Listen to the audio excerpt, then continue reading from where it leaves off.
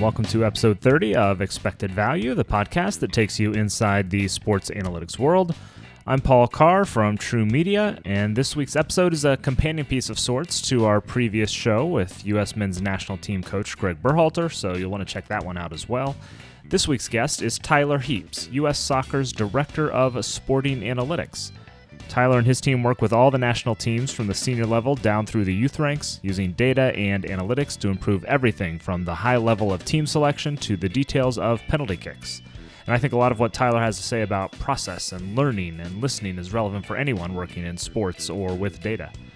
In our conversation, Tyler will talk about what he and the analytics team do for U.S. Soccer, how they're handling work during the COVID-19 pandemic, his reactions to a few things Greg Berhalter said in our previous episode, factoring league quality into analysis, dealing with the problem of sample size, keys to working and communicating with non-analytics types and so many different teams and coaches, how he watches a game, what's interesting about player tracking data, his role in France with the World Cup winning U.S. women last summer, tips for breaking into the sports analytics field, and his favorite stadium in England. Then True Media's Albert Larcata will join me to react and wrap things up. Now, without further ado, here's the Expected Value conversation with U.S. Soccer's Tyler Heaps.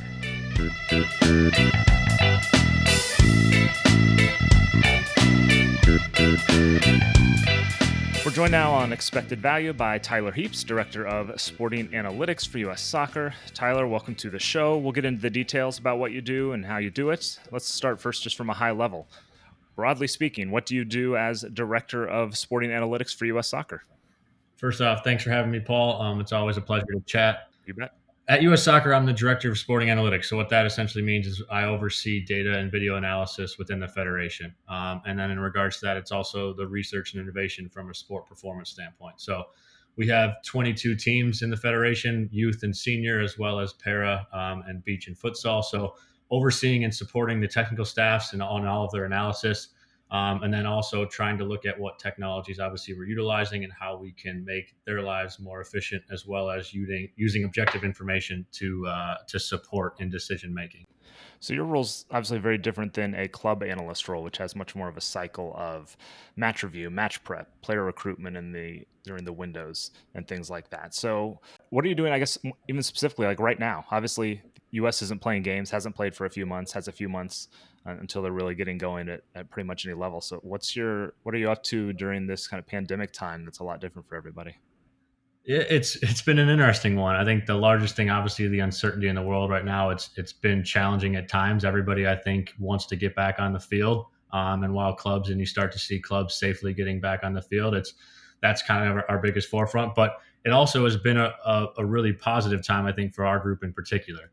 One, our entire team is available and they've been able to support coaches. And I think that when you get into the traveling schedule of what our group does, you're always on the road, and sometimes you don't have a chance to really stop and think about the bigger picture and what some of these bigger picture projects are that you want to work on. So it's allowed us to really connect with the federation in regards of collaboration. So working with talent identification and working with coach education and being able to automate some of those processes so that whenever we are back into camps, we can focus more of our time on providing insights and less on data cleaning and data hygiene. So and then obviously with the clubs back in their environments, obviously the NWSL tournament going on, the MLS going on, as well as the Bundesliga and Premier League back, we are constantly supporting our staffs who are either there on the ground and or when they're watching our players and scouting our players at the end of the weekend. So it's been a good opportunity for us to stay heavily involved, and it's been a really busy time, but it's also been a bit unique in that we don't know what our next opponent is on either side. And so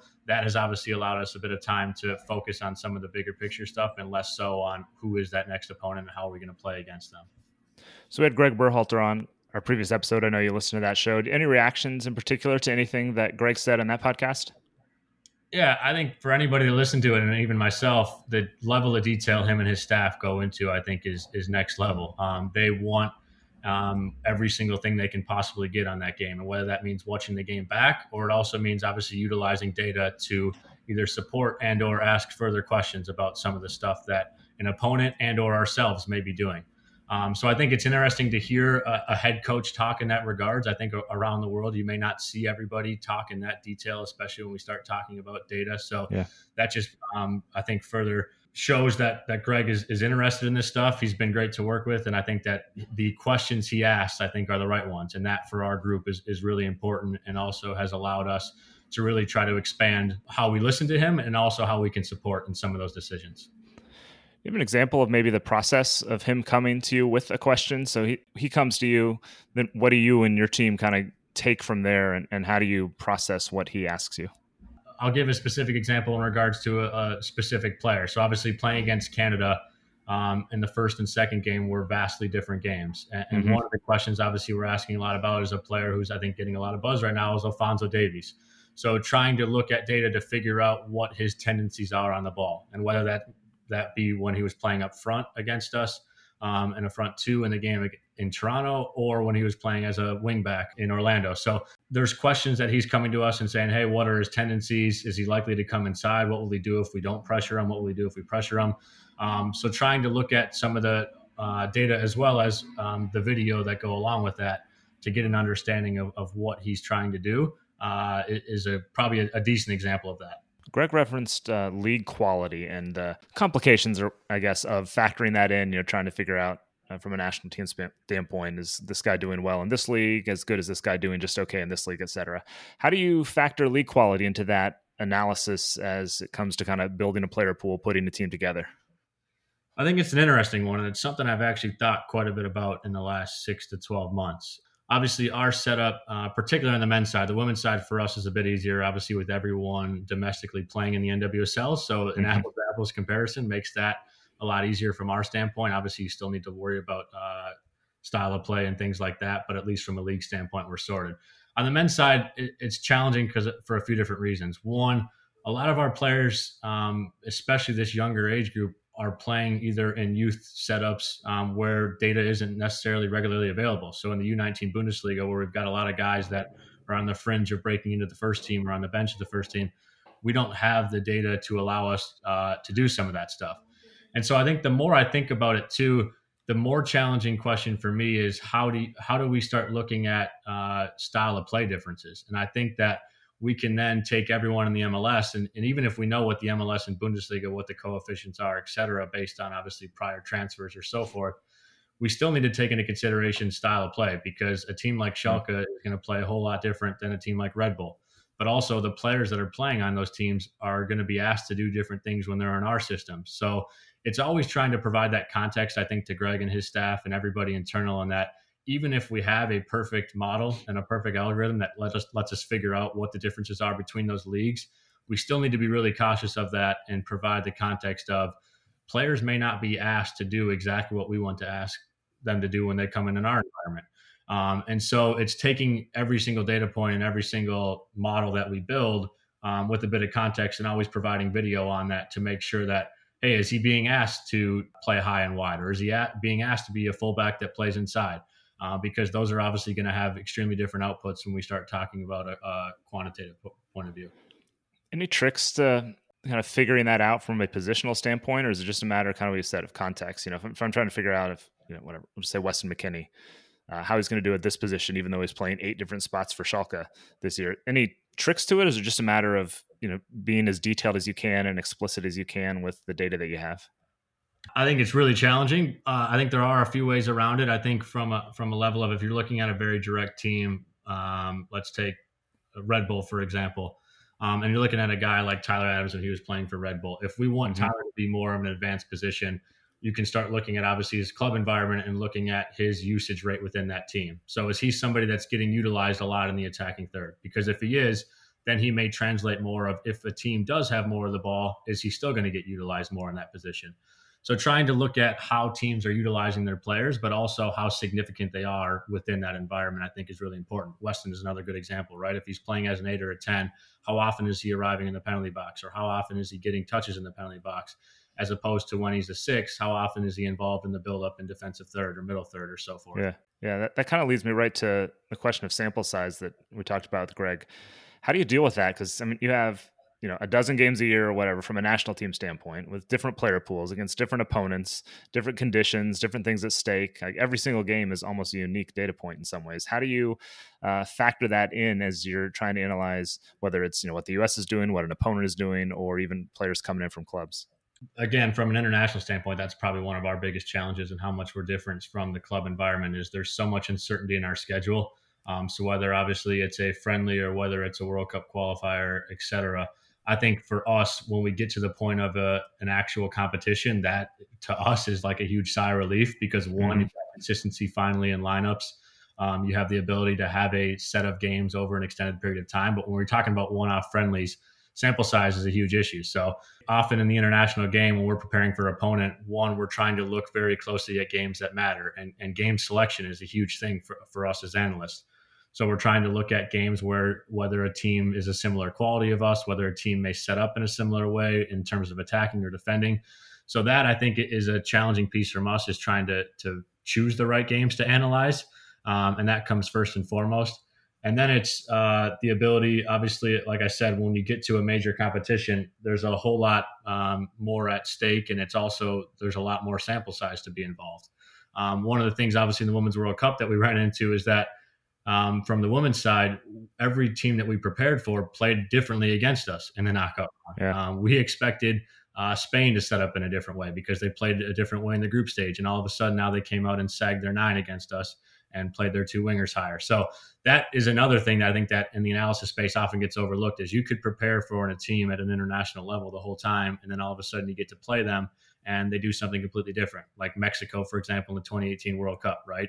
If Germany was analyzing them from CONCACAF, they would say, okay, they're going to come out and press us and things like that. And then all of a sudden they're sitting in a low block and catching them on the counter. So that I think is a really difficult piece in the international game. And it's something that there's no perfect answer to. And it's got to just constantly be, again, when I go back to the word context, you got to constantly take into consideration what the environment is, what the solution is, et cetera. How do you guys translate analytics between levels? I'm thinking kind of in the US academies, professionals, youth teams, senior teams. It seems like a Herculean task and also one that seems kind of doable if you have enough time and data. How do you just attack that, figuring out how things and players are going to move between different levels within the national team programs? The biggest difficulty there, and something that we've luckily gotten support from the federation, is obviously investment, because it's possible to get data on your youth teams and your women's teams and your DA, et cetera. But a lot of that is investment, and it's investment from internal that, because obviously there may not be other clients out there that want all the same information for us. So luckily from a federation standpoint, we've gotten investment and we do all of our YNT games. So we're able to see what players look like in our YNT environment compared to what they look like in the development academy compared to what they look like in the USL. And I think when you start getting that holistic picture, it allows you to see quite a bit of involvement in terms of obviously what their attacking output may look like between environments, but also how those environments may compare to each other and what is the right environment for that player. And again, on the women's side, something that obviously in the lead up to the World Cup, we pushed data providers to cover any and every women's international game possible. And maybe that means us trying to find a YouTube stream of a random qualifier that we just needed to get done. Because again, when you have the ability to have accurate data on a large sample size, you can start to see the differences and things like that. So that was something that we pushed heavily forward and luckily got some backing. But it is obviously a difficult task when you start looking at youth environments, like U19 Bundesliga, for example. It's very tough when we have a lot of players playing in there to actually get the same coverage as we may have in the USL or something like that. For your group, what are some of the keys because you're working with all these different teams, coaches, there's lots of turnover in players and coaches we talked about. So what are your keys to integrating yourselves with them? So maybe if someone new comes in, like how do you relate to them? Just kind of explain the setup. Just what are those keys to communicating with them kind of from a broad overview perspective with all the change that is inevitable within a federation? Yeah, I actually spin that. I look at that as a huge positive. So I look at it as a positive is that you get a lot of different perspectives, and every coach and every manager isn't going to think the same way. They're not going to play the same way. So in my unique position, I've had the opportunity now to work with a ton of different staff and a ton of really smart people, tactically, and so forth. So I look at that as one, the biggest thing for us when somebody new comes in is you have to listen, because us as analysis and an analytics group is we can't just throw random stuff at people and say, hey, this is what we have. It's more listening to them, understanding their language, understanding their style, and then trying to fit our models and our analysis based on that. So every single coach may present differently to the team. They may want an opposition scout a little bit different. So for us, it's being able to set up in a way that we can be flexible in that regards, but also to have federation standards in place where there's not an ability to obviously get new information in, right? Some things we stand by as a federation and say, hey, we're going to show you every single whatever, build up from goalkeeper, build up from midfield. But then it's working with them to understand what those nuances are and then learning from them. And if they had something in their past environment that they really liked and stuck with, how can we integrate that and then hopefully help out our other coaches that we're working with? Any other keys in general in communicating with, I'll just say, non-analytics types or people who may not be as familiar with the data as you are? The biggest thing for me, and I think I tell our group this a lot, is just building trust. Building trust with the coaches, again, goes back to listening to them, making it feel like not only are you listening to them, but you're trying to adapt your ways to how they see the game. And that's not always agreeing with them. It's also using data and objective information to ask questions in regards to that. So it's always trying to adjust our findings to fit their game models and et cetera. And then the first step, I think, if you have somebody that isn't, let's say, fond of data, showing them what efficiency can do, because data doesn't always necessarily mean a large spreadsheet. Data can mean finding video clips really quickly. Yep. And so showing them that to start with, I think is really important. And it also starts to help to build that trust to have further conversations. And if they're starting to ask for video clips and you can obviously provide the last 10 games very quickly, how can you now start to incorporate some of that, the more in-depth concepts and things like that? What about visually? Any visual tips or tricks or things that you find particularly helpful, whether it's a type of visualization or just something that tends to work really well for you guys? Again, I think it just goes back to simplicity. I think Greg mentioned that in your podcast before, but making it simple and easy to understand.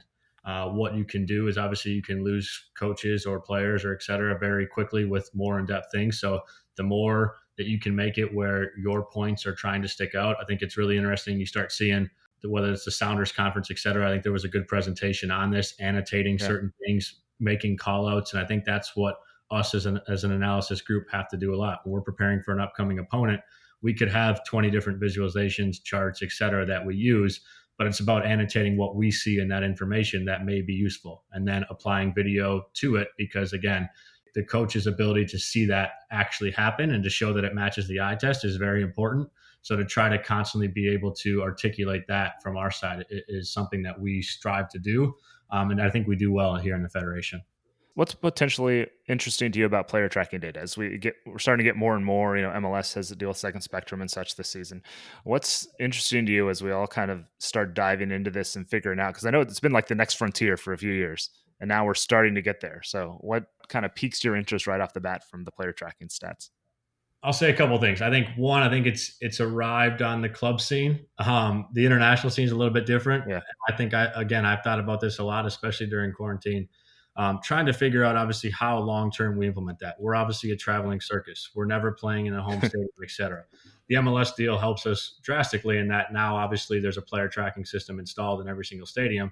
But when we go to MetLife or any other stadium, that isn't always the case. And especially when we go down to Honduras or Thailand, we're not going to be able to bring a player tracking system and set it up. But again, broadcast tracking now is starting to come into play. I think from our standpoint, from an opposition scout, that I think is a long-term solution. It's something obviously we're looking to invest heavily in as we start to continue here, because at the end of the day, the ability to know what's going on off the ball provides just way more context. Yep.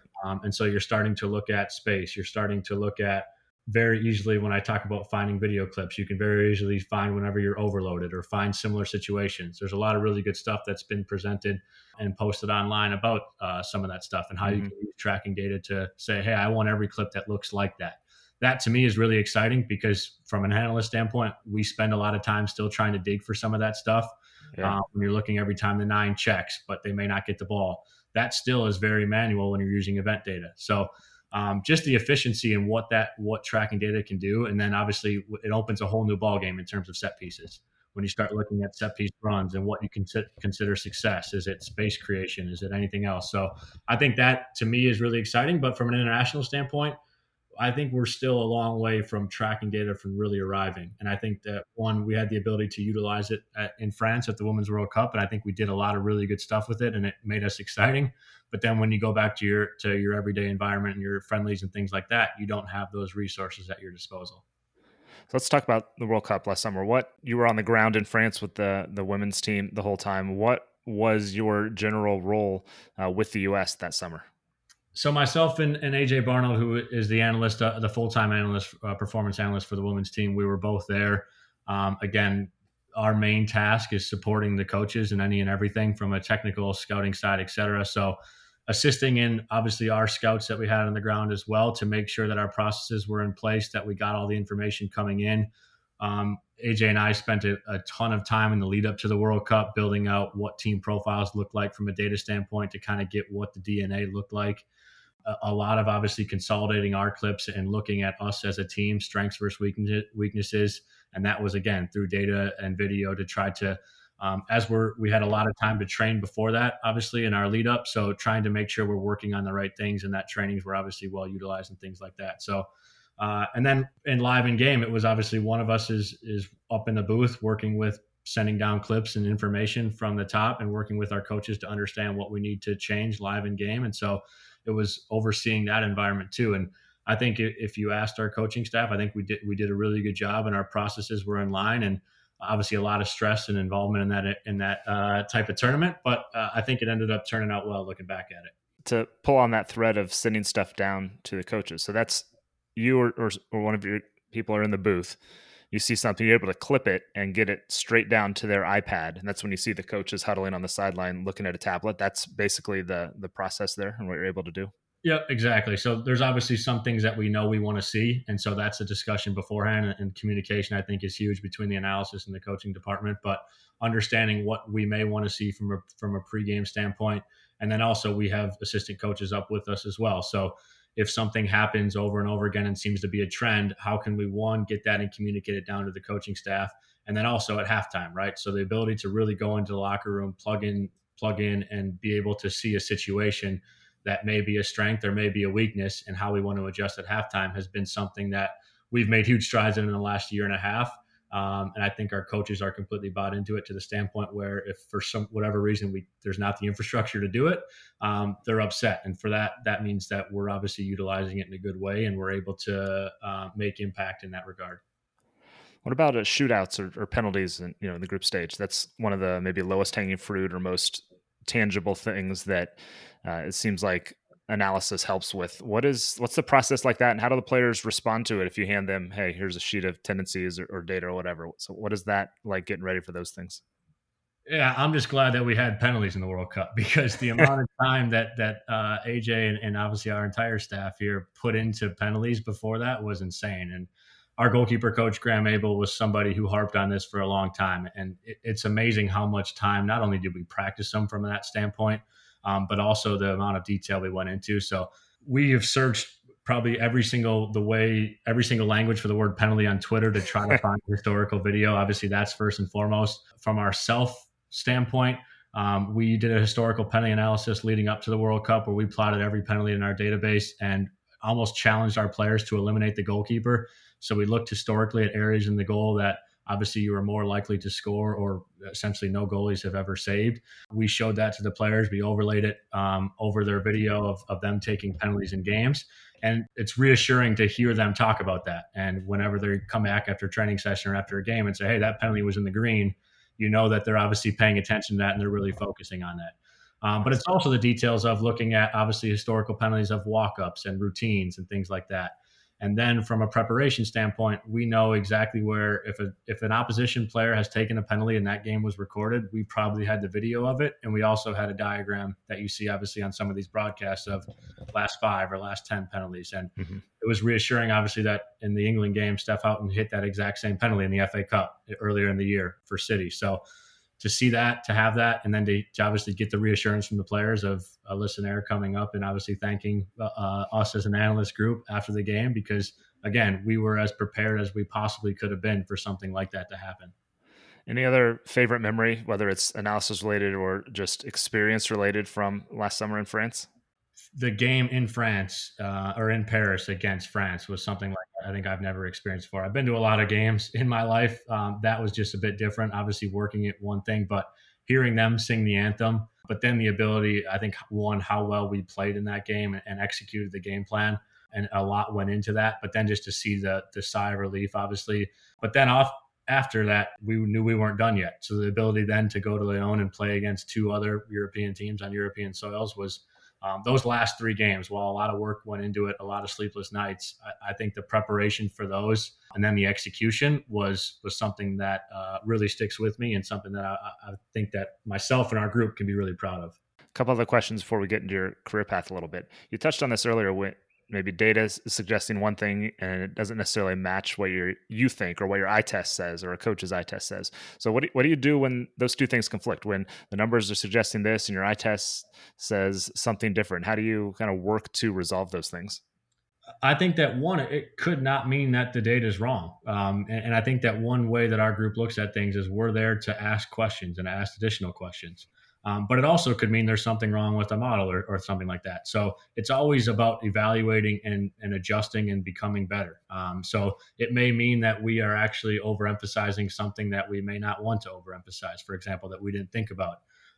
Or our sequencing framework, we're trying to look at things a bit differently. So it's about always adjusting and evaluating, but it's also about using that data to ask questions. And if we can't find video to support it, or trying to find the video that does support that, is really important. And that, I think, is part of our role as an analyst, is being able to find that information, ask the right questions, and then figure out how we're going to implement that in our workflow. How do you watch a game? If you're sitting down to watch, I mean, it could be anything from a North London Derby this past weekend to a game a U.S. player is playing in for the club level to a previous national team game. Just how do you watch a game? If you just sit down and watch, kind of how are your wheels turning inside your head as you watch the game unfold? One, I think that's changed drastically in the last couple of years. Obviously, I've been now with the Federation for almost 5 years, and I would say from a younger age, you're always watching what's happening on the ball. You're waiting for the next step over or a guy to scoop somebody or something like that. But now I think it is very much different. One, in the conversations that we're involved in internally, and you hear some of these coaches talk, now your brain is obviously thinking about that. So it's about, okay, where are the overloads happening? How are teams building pressure? How are teams building out of the back? That stuff becomes more and more important. And actually, it's opened up my mind a little bit to how I watch games. And you start to understand, okay, what do you think they're trying to do here? Or what do you think they're trying to solve? And it's been really interesting. And now every time I watch, whether it be Tottenham play or so forth, you've got a fandom, but you also want to try to understand what them as a team were told to do. And I think that's just kind of the analyst brain spinning. And how do you think about data? How does that come into it? Is it something that maybe you come to later? Like Greg said, when he's watching a game, the data is really not entering his mind until afterwards. How do you're obviously coming at it from a different angle. How does the data factor into as you watch games? Yeah, I think from like when we're scouting an opponent and then we're watching our team play them, you want to be able to see some of the stuff that you told the coaches. I think that's really important. If they're creating all their chances from countering from a low block, you'd hope that or something like that was happening in the game. So that's, I would say, from an opponent standpoint. And then when I'm watching even a game as a fan, I do like to look at some of the information after of how teams created chances, where they were winning the ball back, et cetera. Because again, when your mind's spinning and you start trying to look at some of that stuff visually, does the data actually support that? Or was I thinking way wrong? And I think that's some of the point of just trying to be a better analyst, is you're constantly trying to watch different teams play, and you're trying to make yourself you're trying to learn. And every coach is playing differently. I think the game is evolving so much. People are being tactically flexible. You look at something as simple as goal kicks, right?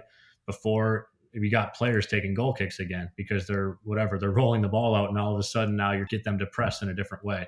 So that stuff is really important. And I think that whether it's I look at it before, I look at it after, you're always trying to say, okay, is this actually telling me what I want to see? Let's talk your career path a little bit. So Division III Augsburg, where you played up in Minnesota, to Ceridian, to the U.S. Soccer Federation. What was that decade or so of just kind of figuring out what you want to do, where you want to be, and then ending up with the Federation? What was that path like for you? Looking back, I was really lucky and fortunate, I think is probably the best way to put it. I was a math and computer science major. I always wanted to do something in sports. Every time I had a school project or something like that, I always tried to go down that route. But again, I also knew that I needed to get a job after college. And so I went into finance. But one thing that I tried to do is still stay extremely involved in the game. So I was coaching at a university. I was coaching pre-academy kids. I was doing live stats for Minnesota United. When they were in NASL, I was still trying to play a little bit. So just trying to stay heavily involved in the game so that when an opportunity happened to come up, I was aware of obviously the situation, but could also use that as kind of a standing stone of like, hey, I want to be involved. I've shown I want to be involved, et cetera. So Ceridian helped me drastically in terms of my coding aspect and that background, obviously investing in me as a person from that regard. And then came across a job on LinkedIn at US Soccer. I think one, the preparation and being prepared for that interview was really important for me, but being able to stand behind and really show that I was passionate about this area helped me. But again, it wouldn't have happened if I didn't get really lucky and really fortunate.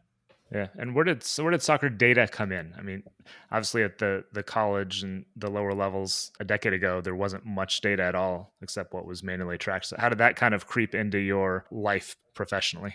I think back for me as a young age, my brother and I both, we would get up in the morning and go into the sports section and we would read basic box scores all day. We Yep. wanted to see obviously how many 3-pointers they were taking and so forth. And I think that's where the data aspect started for me. Obviously, when I even was in college, there was such a less availability of even something as simple as event data or some of these football reference. I mean, there's some great resources now that are available that weren't. And like I said, I did some live statistics for the NASL and Minnesota United. That was very basic self collection. I think that's when I started to get really like, oh, this is something that I think is really interesting. Obviously, you're starting, even when a game gets over, you're looking at what the possession is, you're looking at what the shots are. And then I didn't really have the opportunity to really start digging deep into event data or whatever, or the more in-depth stuff until I got within the federation, because it's such a big investment in that regard. But I do think what some of these companies have done and made available is a huge plus for anybody that is looking to get into the field. What other tips would you give someone? I know I'm sure you, like me, get questions a lot. Hey, I'm interested in sports analytics. I want to get in the field. What do I need to do? Blah, blah, blah. What are things that you point someone looking to get into the field or transition into sports analytics? Again, I think one, I got fortunate, but one thing I think I did well, and what I would say to people that are interested is embed yourself into the game or the sport that you're interested in. I think it's really important to, one, you're constantly learning again. I mean, I learned a ton just coaching 9 through 12-year-olds. I coached a ton more coaching at a university. Being able to embed yourself into that sport, because those conversations are going to come down the line and you're going to have to make more and more connections down the line. And so the more that you can be involved in that, I think is really important. Whether it's data or not, I still think it's important to coach and to understand tactically and so forth what's going on. And then creating relationships is obviously huge. And in doing creating relationships, one thing I've tried to reach out or at least respond to a lot of people that have reached out to me during this time is be prepared for that conversation, because you never know what's going to come out of it. So whether that's, what's going on Twitter in terms of what bloggers are doing, or whether what's going on or went on in a past event, I think that whenever you do get the opportunity to talk to people in the space, being prepared and understanding of what's going on is extremely important, so that you can ask the right questions there and you're not asking, again, really basic ones that may be answered in 100 different places. All right, we like to wrap things up with our playing favorites segment, ripping through a number of your favorites. So we'll start quite simply. What is your favorite number and why? My favorite number is probably 8. I am a massive Clint Dempsey fan. I wore 8 when I got to college, when I played. And it's just something, again, I've got so much respect for him and what he did for soccer, not only in this country, but also whenever he was overseas. So that would probably be my favorite number. Favorite athlete as a kid for you? Again, I probably got every single Clint Dempsey jersey from his time growing up, whether it be Fulham or Tottenham or Seattle or every U.S. jersey.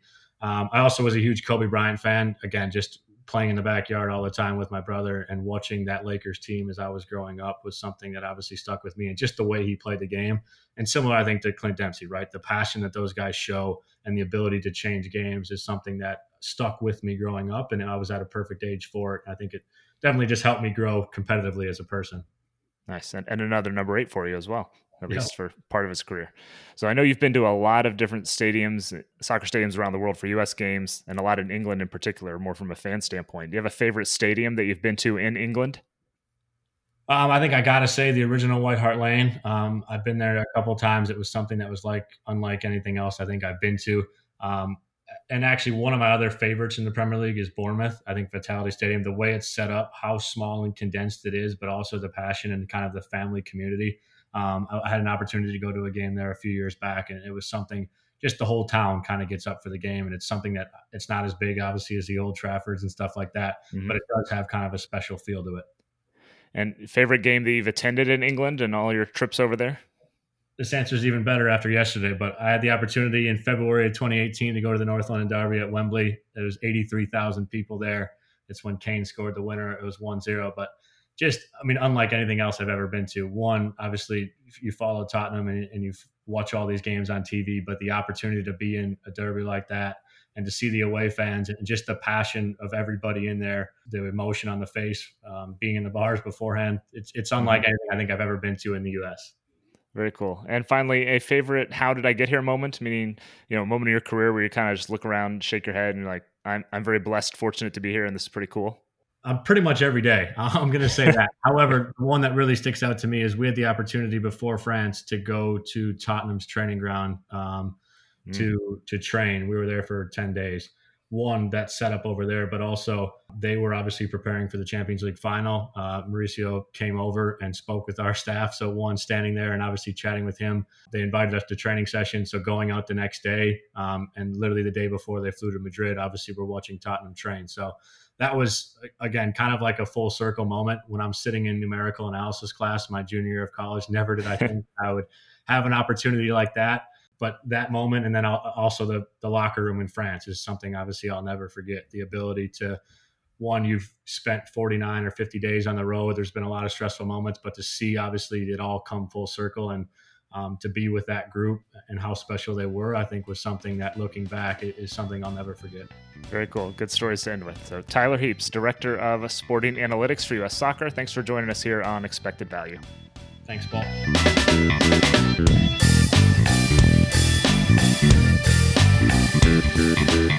Back in the True Media studios, I'm Paul Carr. Thanks again to Tyler Heaps, U.S. Soccer's Director of Sporting Analytics, for joining us on the show.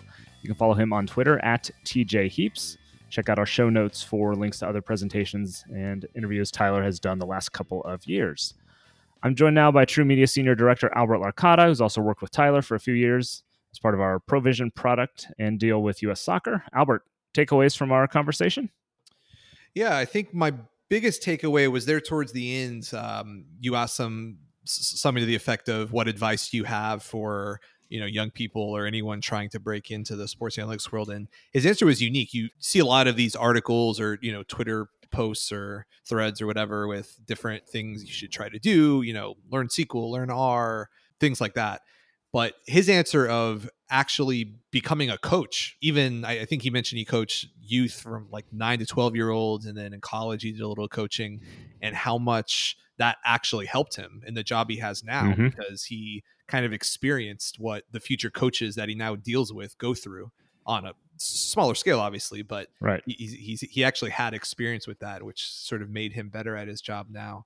It makes a ton of sense. Really interesting to me. And again, it's not something you hear often in those "how shall I get into sports analytics" answers, but it makes a ton of sense. It's from both getting hired. It's a nice way to show you're really into the sport, but B, you can talk the talk with the coaches because you've done that. Really sort of thoughtful answer. It reminded me kind of how and why I had a lot of success working with talent at ESPN, working with media here at True Media. Because before I joined that, I worked on radio. I called a lot of high school games. I did sports talk shows, obviously at an infinitely lower level than, Mike and Mike at ESPN or something like that. But it's a lot of the same skills.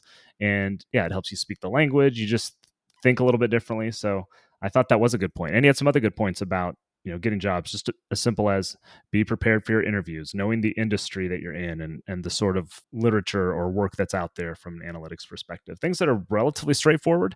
Just speaking for me, like I didn't know a lot about those things or hadn't thought about them early on in my career as I went through some interviews. And it's just something you kind of pick up on with experience. So hearing those things, I think, was helpful too. Just hammer it home ways as you're trying to break in, just be ready for your interview. Think about how you would approach the job, know what's been done. So you're, speaking not 2 or 3 years behind and things like that. So yeah, good stuff from Tyler, I thought, on the how to get a job and how to work your way into the industry front. Right. I also liked what he said about national teams have less need for league adjustments when looking at players compared to club teams. Obviously, if you're a Premier League club, you have to figure out how well an MLS player's game might transfer to your league. And there's lots of coefficients and weights to help with that. If you're a national team, as Tyler said, the talent and performance relative to the league can be just as important. And it kind of reminded me of almost any professional draft here in the U.S. The NFL and NBA they draft FCS players or D2, D3 players. Mike Trout came from New Jersey, which is a low-profile baseball state. So you see these players from smaller leagues, smaller schools, smaller places They can obviously play, and figuring out the fit isn't easy. But Tyler kind of highlighted it's a different problem for these national teams to solve compared to what club teams are doing. All right, thanks, Albert, and thanks again to Tyler Heaps for joining us on the show. Another reminder to check out our previous episode with U.S. men's national team head coach Greg Berhalter, who provides more insight on how he and his staff use data in their prep process. And there are plenty of other soccer episodes in our archives, including Seattle Sounders Director of Soccer Analytics, Ravi Ramaneni, and soccer writer Mike Goodman. While you're there in the archives, please rate, review the show on Apple or Spotify or wherever you get your podcasts, and tell a friend about the show too. All that helps us continue to grow. On behalf of Albert Larcata and everyone here at True Media, I'm Paul Carr. Thanks for listening to Expected Value, the podcast that goes inside the sports analytics world.